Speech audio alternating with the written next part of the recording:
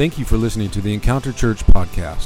For more information, go to www.encounterccb.org. The Bible says, Glenn mentioned that Jesus came and sacrificed his life.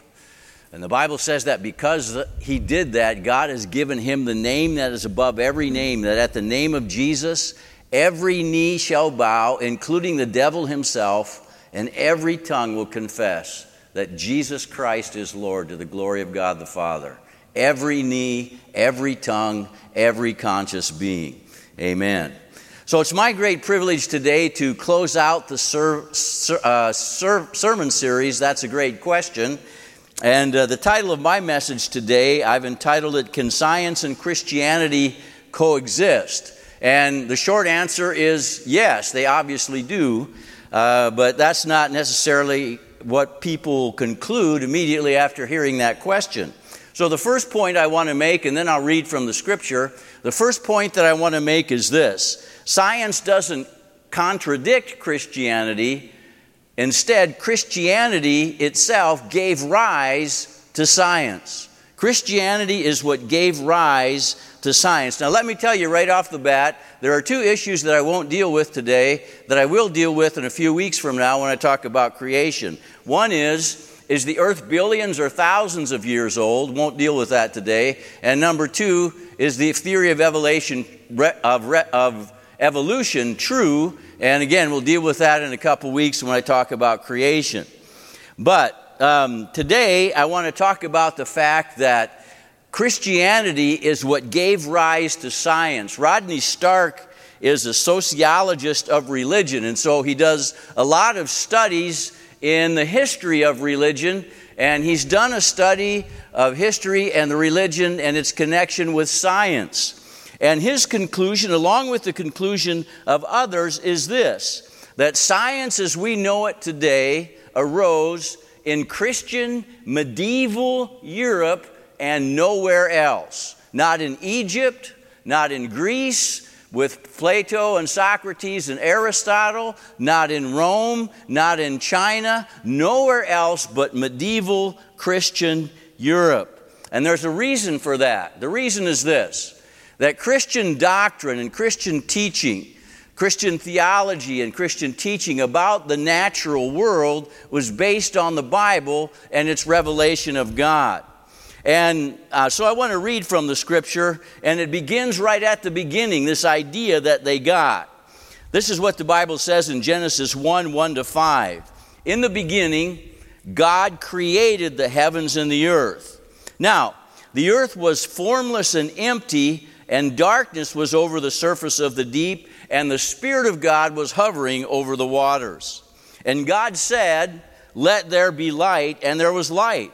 And God saw the light, that the light was good, and He separated the light from the darkness. And God called the light day, and the darkness night. And there was evening, and there was morning, the first day, or day one. Then I'm going to skip down to Genesis 1:26-28, because it talks about the creation of human beings. And this is what the Bible says. Then God said, Let us make mankind in our image, in our likeness, so that they may rule over the fish in the sea, the birds in the sky, over the livestock and all wild animals, and over all the creatures that creep along the face of the ground. So God created mankind in His own image. In the image of God, He created him. Male and female, He created them. And then God blessed them and said to them, "Be fruitful and increase in number, fill the earth and subdue it." Now that doesn't mean crush it and rule it like a tyrant. It means to take care of it. And that's what the next word says. Rule over the fish of the sea and the birds in the sky and over every living creature that moves on the ground. And so the ecologist movement today, they don't know this or accept it, most of them, but it's based on what the Bible says, that human beings were created to take care of God's creation. That's one of the reasons we're here. Now, Christian theologians believed and gave rise to the practice of science because of two things. Number one, they believed that God was a rational God, that he had thought processes, that he spoke and he thought and he reasoned, and he created a rational, orderly world that had laws that governed it, that were stable, and that could be studied and that could be discovered. And that is why science arose in Christian medieval Europe and nowhere else, because nowhere else was there that kind of faith, that an orderly God had created an orderly world. The second reason that Christian theologians gave rise to science in the Middle Ages, it didn't just blow up out of nowhere. It started in the Middle Ages with the technology that was developed then. But they also believed that God created human beings in His image so that they could think and reason and discover the creation that God made, and some theologians say they could even improve on the creation that God made. And this is what they did. That's why we have different breeds of horses and different breeds of cattle. It's human beings working with God's creation to improve it. And so out of that thinking, scientists arose who believed that you could study nature, the created world, you could understand it, you could explain how it works, and even predict how it works. And that's where science came from. In fact, most of the first scientists, the first ones, people like Nicolaus Copernicus and Johannes Kepler and Sir Isaac Newton and even Galileo, who got in trouble with the church because of his scientific views, they were all devout Christians, every one of them. Even Galileo, who was sentenced to 9 years of house arrest, and he was under house arrest from the 9th year before he died until the day he died a devout Christian. In fact, he has a saying that goes something like this. He said, "Mathematics is the language with which God rules the universe, or God has made the universe." And so they were Christians, the first scientists. They believed that God had written 2 books. The first one obviously was the book of Scripture, or the books of Scripture to be more accurate. The second book, and that's special revelation, by the way. The books of Scripture are God's special revelation of Him, of Himself. There are things in the Bible that we know about God that we wouldn't know about God unless the Bible told us about them. But they also believed that nature was God's book. Sorry about that. You all put off your phones now, right? I did not. Sorry about that. I've done that before. That was Christian Kramer from the Artesia Home, by the way. Anyway, so they believed that nature was God's book and that you could study nature and learn about God. And they even believed that it was an act of worship to examine nature, to study it, to understand how it works, and then to predict how it works, and then to do things with God's creation based on that knowledge. They believed that that was not only something you could do, but that you should do as an act of worship to God. No other culture believed that. In fact, Socrates believed, the great philosopher, and he was a great philosopher, believed it was a waste of time to study nature because it was the physical world. And the physical world was inferior to the thought world. But the Christians believed that the physical world was God's creation and worthy of being studied, and that it was an act of worship to do so. And so my second point is this. Christianity and science are not in conflict, but Christianity and scientism are in conflict. And I'll explain what scientism is in a moment. First, I want to just give a very general, basic description of Christianity.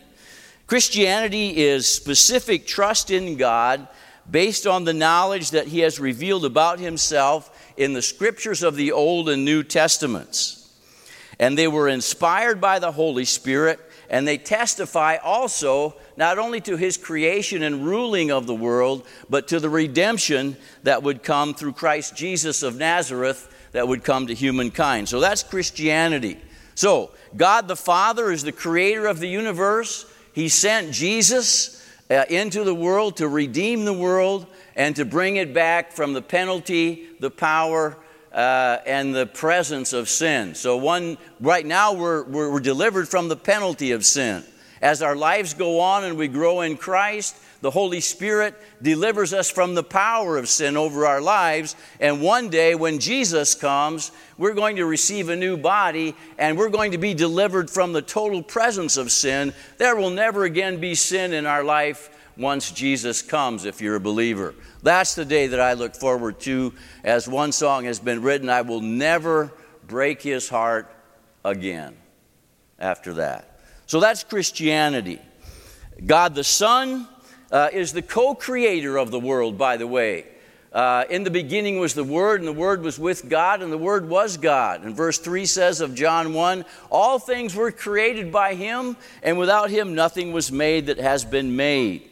And so He was the co-creator. He was God become a human being. And through His life, His death, His resurrection, and ascension to heaven, He saved humanity from the power of sin, the penalty of sin, and one day even from the presence of sin.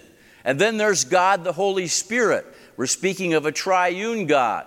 He was also active in creation, as we've read, that He was hovering upon the waters when the Word of God came and said, let there be light. So He was preparing the chaos for the order that would come when God spoke His Word into it. So that's Christianity in a nutshell. There's way more to it than that, of course. But for our purposes this morning, that's what it is. There is nothing in what I've said that is inherently contradictory to anything in science. But there is something that's contradictory to scientism. Here's what science means. And by the way, I'm not a scientist. In fact, in grades 1 through 12, I didn't have kindergarten. I was too old. They didn't have kindergarten in those days. But in those first 12 years of my education, I thought science was boring. And I'm not a scientist. It wasn't until I got to college and took Biology for Dummies, which is really Biology 101, and started to learn about DNA that I started to become fascinated with science. The complexity of DNA and what it does in your body is just fascinating. And there's no way in God's good earth, of course I'm a Christian so I say that it could have just happened by chance. But anyway, I digress. When we talk about science, I talked to two of our members, John and Joanna, and they're both scientists. He's an engineer. I think she's involved in physics, or was. They're both retired now. But John Bruin said this to me. He said, science is not a religion. It's primarily a method. And so this is a definition of science that I got from talking with him. It goes something like this.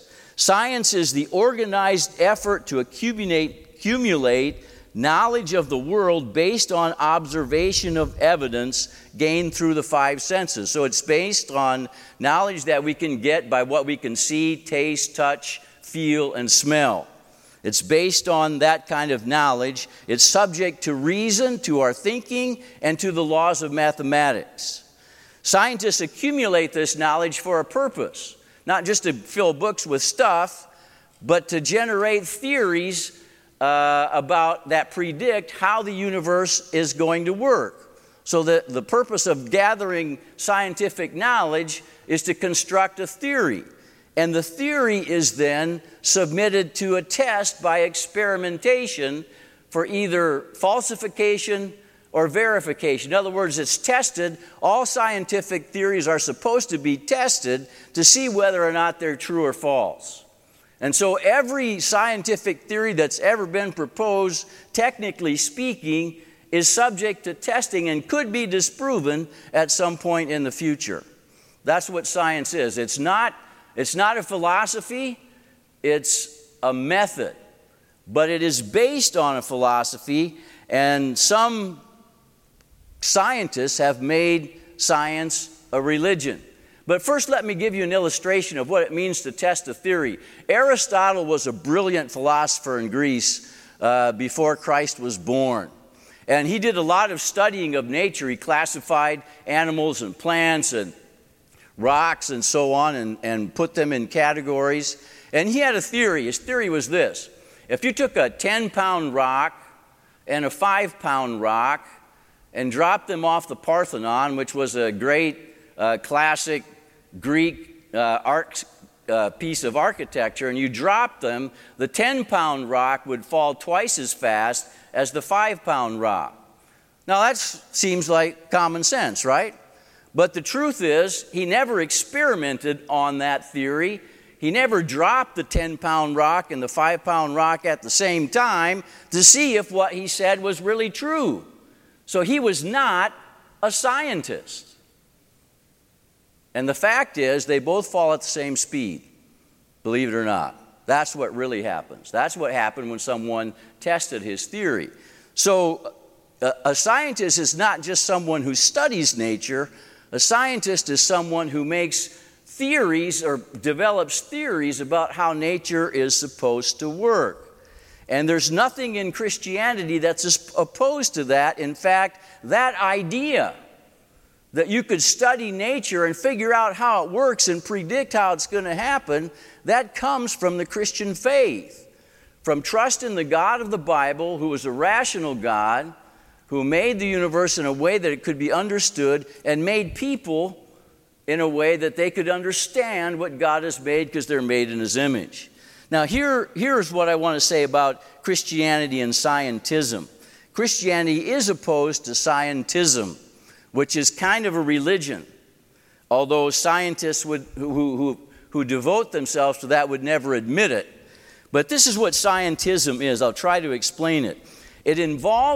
First of all, it involves the claim that nothing exists outside of the natural, material, physical world. There's nothing beyond that. So there's no God, no soul, no angels, no miracles. It also often includes a belief that I have called the uniformity of nature in a closed system. In other words, everything that happens in the universe happens to universal laws that never change. They can't be broken. Nothing will ever operate differently than according to those universal laws. So, for example, Jesus can't have risen from the dead because that just doesn't happen. Once you die, you're dead, and that's it. He couldn't have healed blind people because that just doesn't happen. If you're born blind, you're going to stay blind unless somebody finds a scientific cure for your blindness, right? So miracles don't happen. God doesn't exist. You don't have a soul. You don't even have a mind. True hardcore scientism people believe. All you have is a bunch of chemicals reacting in your brain and nerve endings firing. And that's what thinking is. You don't have a mind. You don't have a purpose.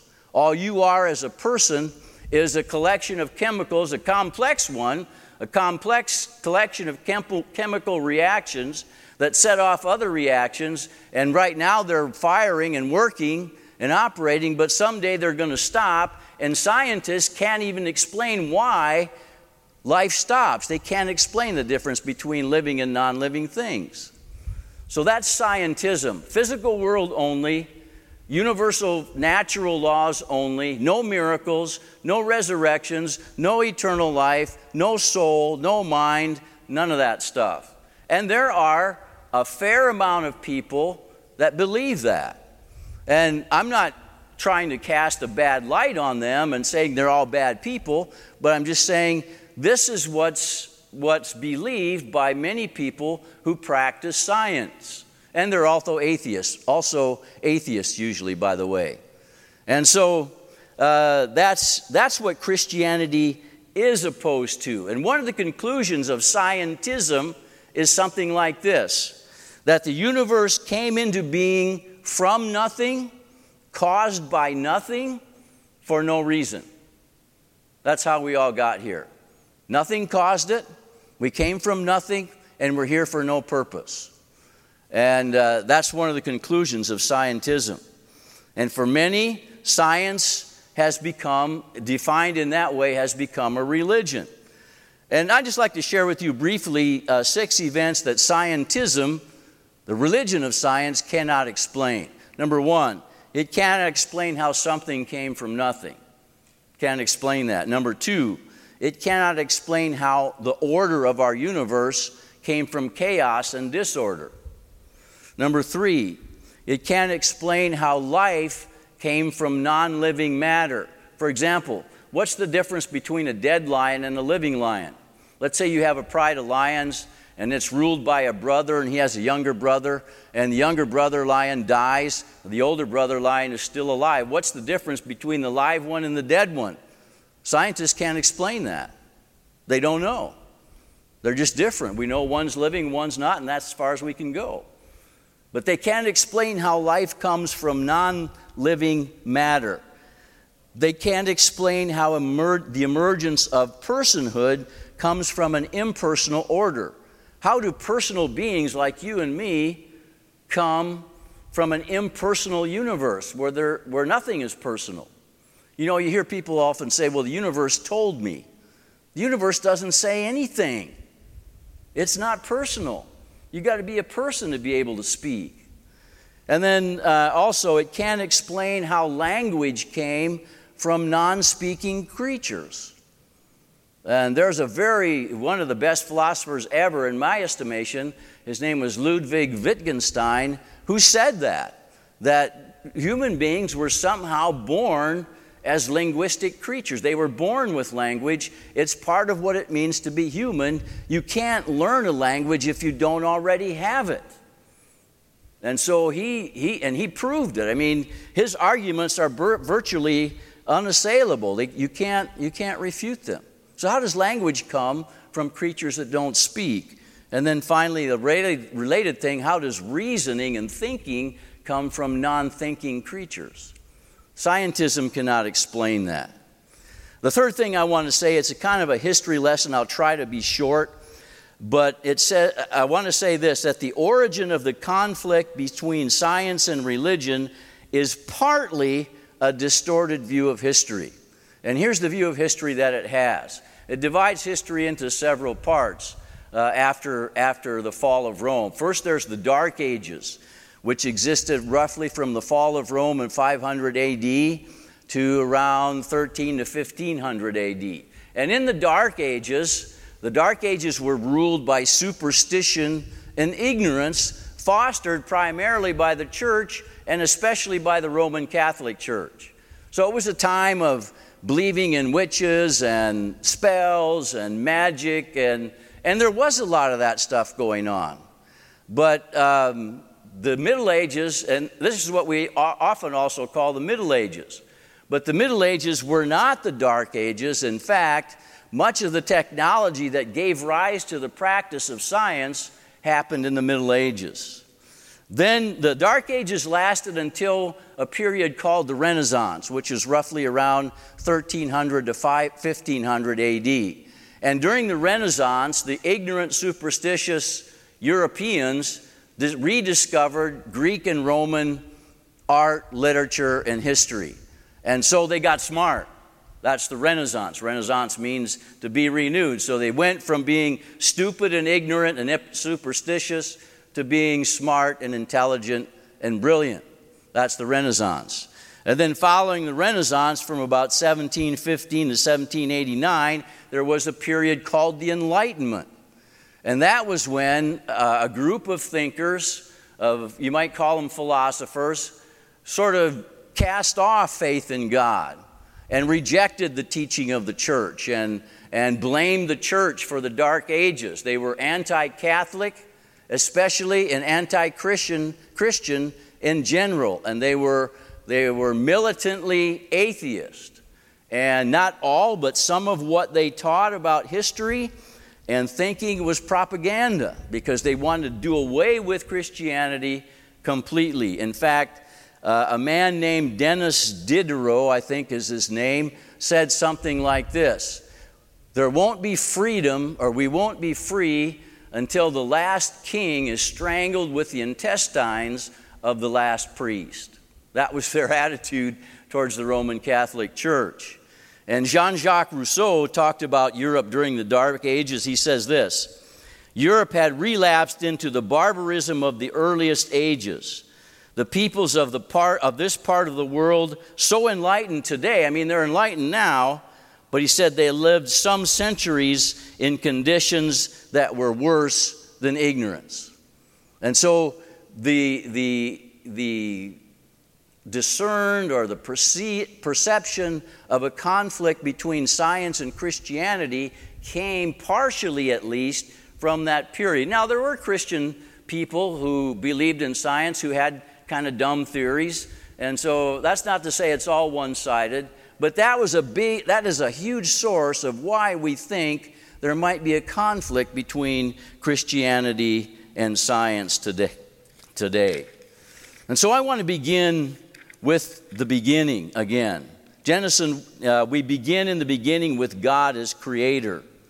Genesis 1 says, in the beginning, God created the heavens and the earth. And the first thing I want to say about that is there is a real contradiction between Genesis 1 and people who would say the universe came into being from nothing, by nothing, for nothing. There is a clash between what the Bible says and that kind of thinking, because the Bible clearly says the universe was created. Now, there are differences among Christians with regard to how God created, and we'll get into that in a few weeks when I talk about creation. But the fact that He created is accepted by all Bible-believing Christians. For example, there are Bible-believing Christians who believe the earth is approximately 3.54 billion years old. And then there are Bible-believing Christians who believe that the earth is about 7,000 to 10,000 years old. And they both believe that Jesus is Lord. They disagree on that subject. And I'm here to say, or what I would say about that is this. In either party, if they can say Jesus is Lord, like we said earlier, if they can confess Jesus is Lord, they're in the kingdom. It's not so important about as to how God created the world, but that He created it. And it makes a big difference in our lives, and I don't have time to talk about that today either. But my next point I want to say is this, that there are scientific discoveries that are traffic signs that lead to faith. Traffic signs that lead to faith. Here's a fact, just an insight that has no bearing on what I'm going to say next, but I just thought it was fascinating. If you would take an atom that has a nucleus with protons and neutrons in it, and you would take that atom and expand the nucleus to the size of a baseball, so it's about that big, the electrons that are circling it would be circling it at a distance of 3 to 5 miles. There's mostly just space in atoms. So most of what you see around here, it looks solid, it's just space. And there are forces holding it all together, and that's why we can sit on a chair instead of fall through it. That's just fascinating to me. Anyway, I got kind of nerdy reading about all this stuff and just thought I'd share that with you. But the universe is a vast place. It's vast. It has 100 billion galaxies that we know about, that we can see. And scientists pretty much agree now that as vast as the universe is, it is not eternal and is not infinite. In other words, the universe that we know has a beginning, and it's limited.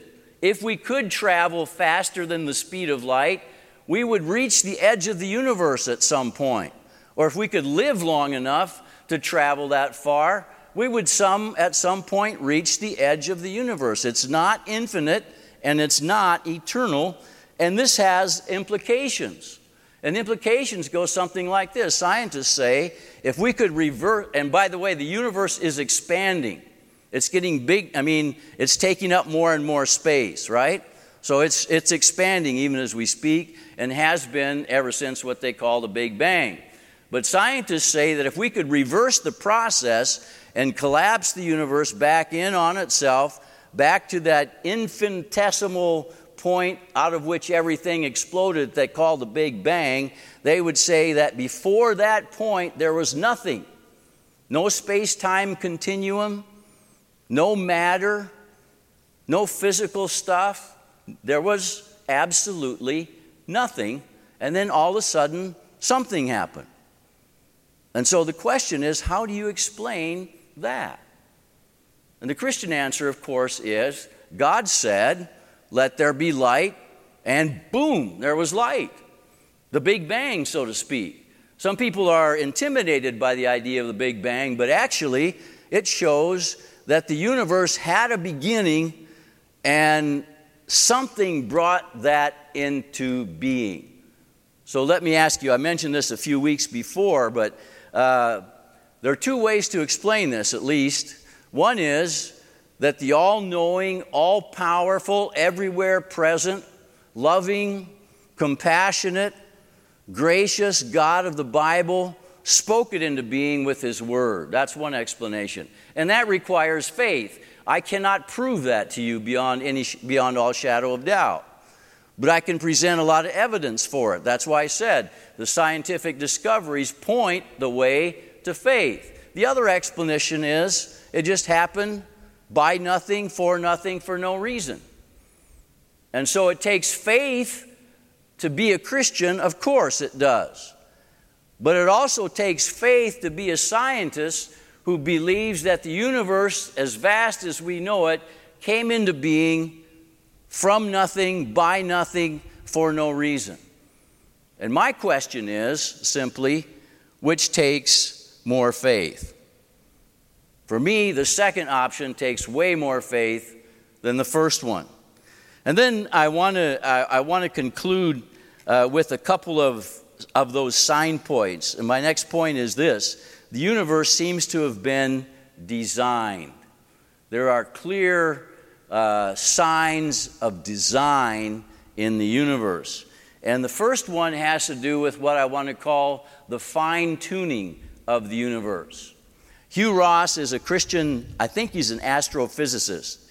And he's one of those who believes in the long earth and an old earth and an old universe. And he has some good reasons for believing that I would be scared to try to get in a debate with him about it.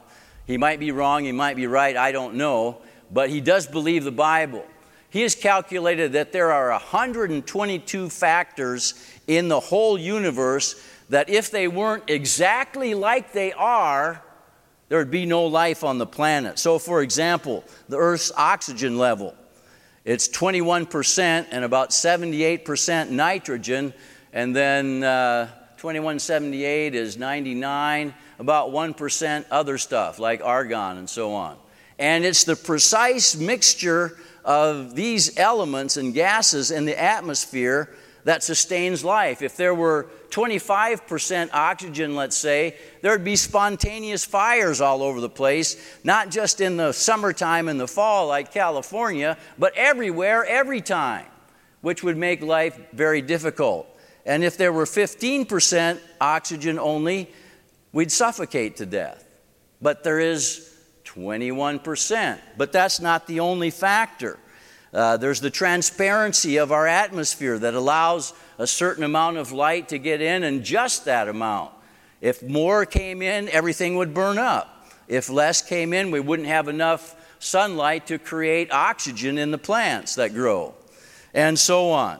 And by the way, for example, the gravitational force of the earth, if it were altered by, and try to imagine this number, 0 point, and then there's 37 zeros, and then a 1 at the end. So that's the percentage that if the gravitational force of the earth were altered just that teeny weeny, teensy tiny amount, there wouldn't be life on earth. Things would go floating off into space, or things would collapse in on each other.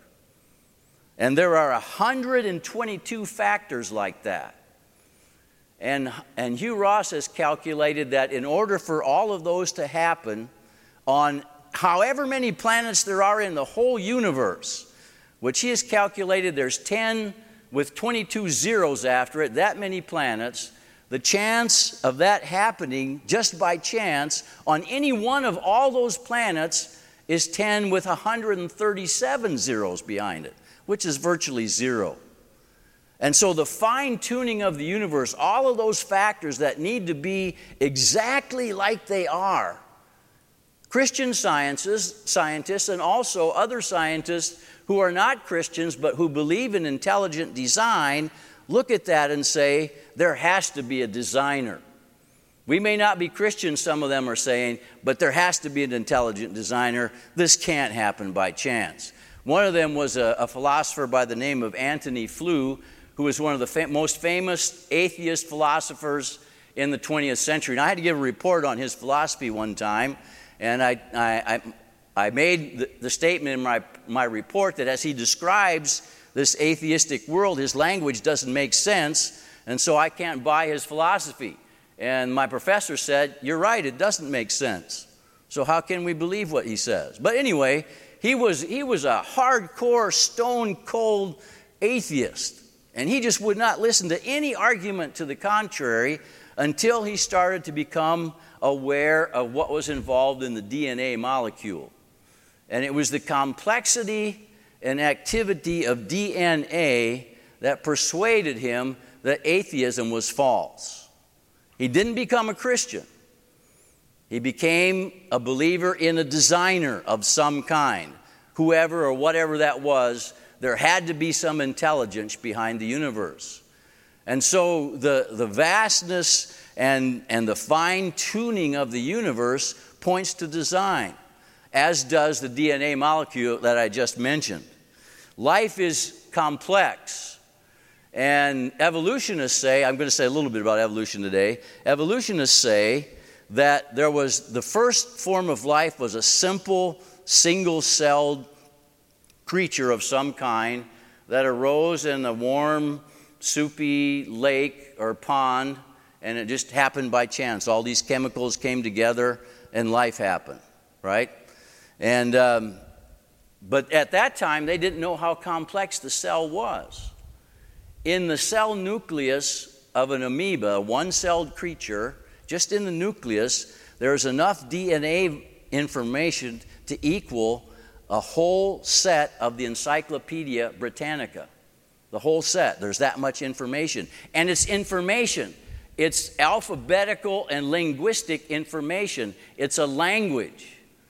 The bases that make up DNA are ordered in such a way that they send a message to the rest of the cell and tell it how to grow. In the whole amoeba itself, there's enough information that equals 1,000 sets of the Encyclopedia Britannica. And that's what led Antony Flew to conclude this can't have happened by chance. This is information. If you saw a message, let's say you're a married man, you saw a message, you come home from work, or you're a married woman, you come home from work, or you're just somebody in your family and you come home and you see a message on the table. Gone to buy groceries, be back in 10 minutes. Who would you assume wrote that? How would you assume that message got there?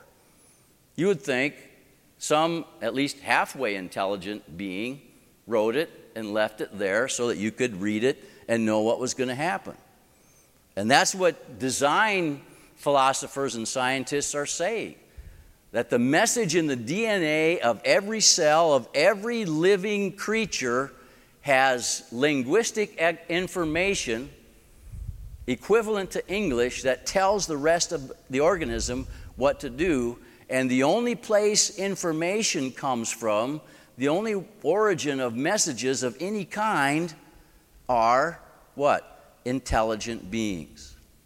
So the creation of the world points to design. It points to intelligent design.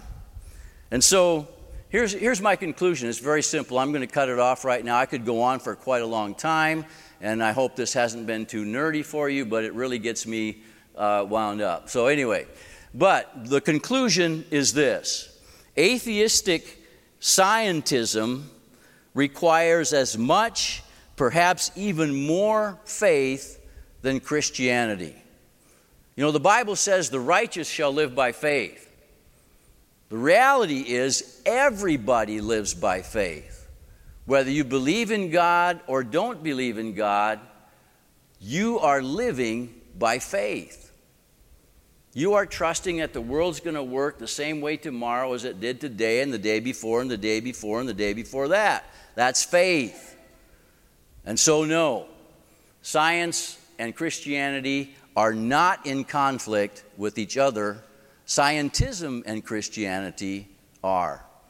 Well, I hope that all made sense to you. You might have to listen to it 2 or 3 times because I had to read for a month, to put all this together. And I hope it's been a blessing. But let's pray and ask God's blessing upon the rest of our day. Let's pray together. Our Father in heaven, we thank you that you are good and that you are God and that you are the one who made us who we are. It's fascinating just to think about what you did. It's even more fascinating to think about why you did it. You created us for a purpose and for a reason. There's a reason that we are here. There's a purpose for our life. And our lives matter to you, and what we do matters to you. And so I pray for everyone who has listened today. I thank them for tuning in. I pray that this has been helpful in whatever consideration they may have had between the relationship of science and Christianity, that they're not in opposition, but even more, that you made the world for a reason, you made each one of us for a reason. And so through Jesus Christ and by the power of the Holy Spirit, help us to discover what that reason is so that we might bring glory to your name. And we ask these things in the wonderful, beautiful, powerful name of Jesus. Amen. Thank you for listening to the Encounter Church podcast. For more information, go to www.encounterccb.org.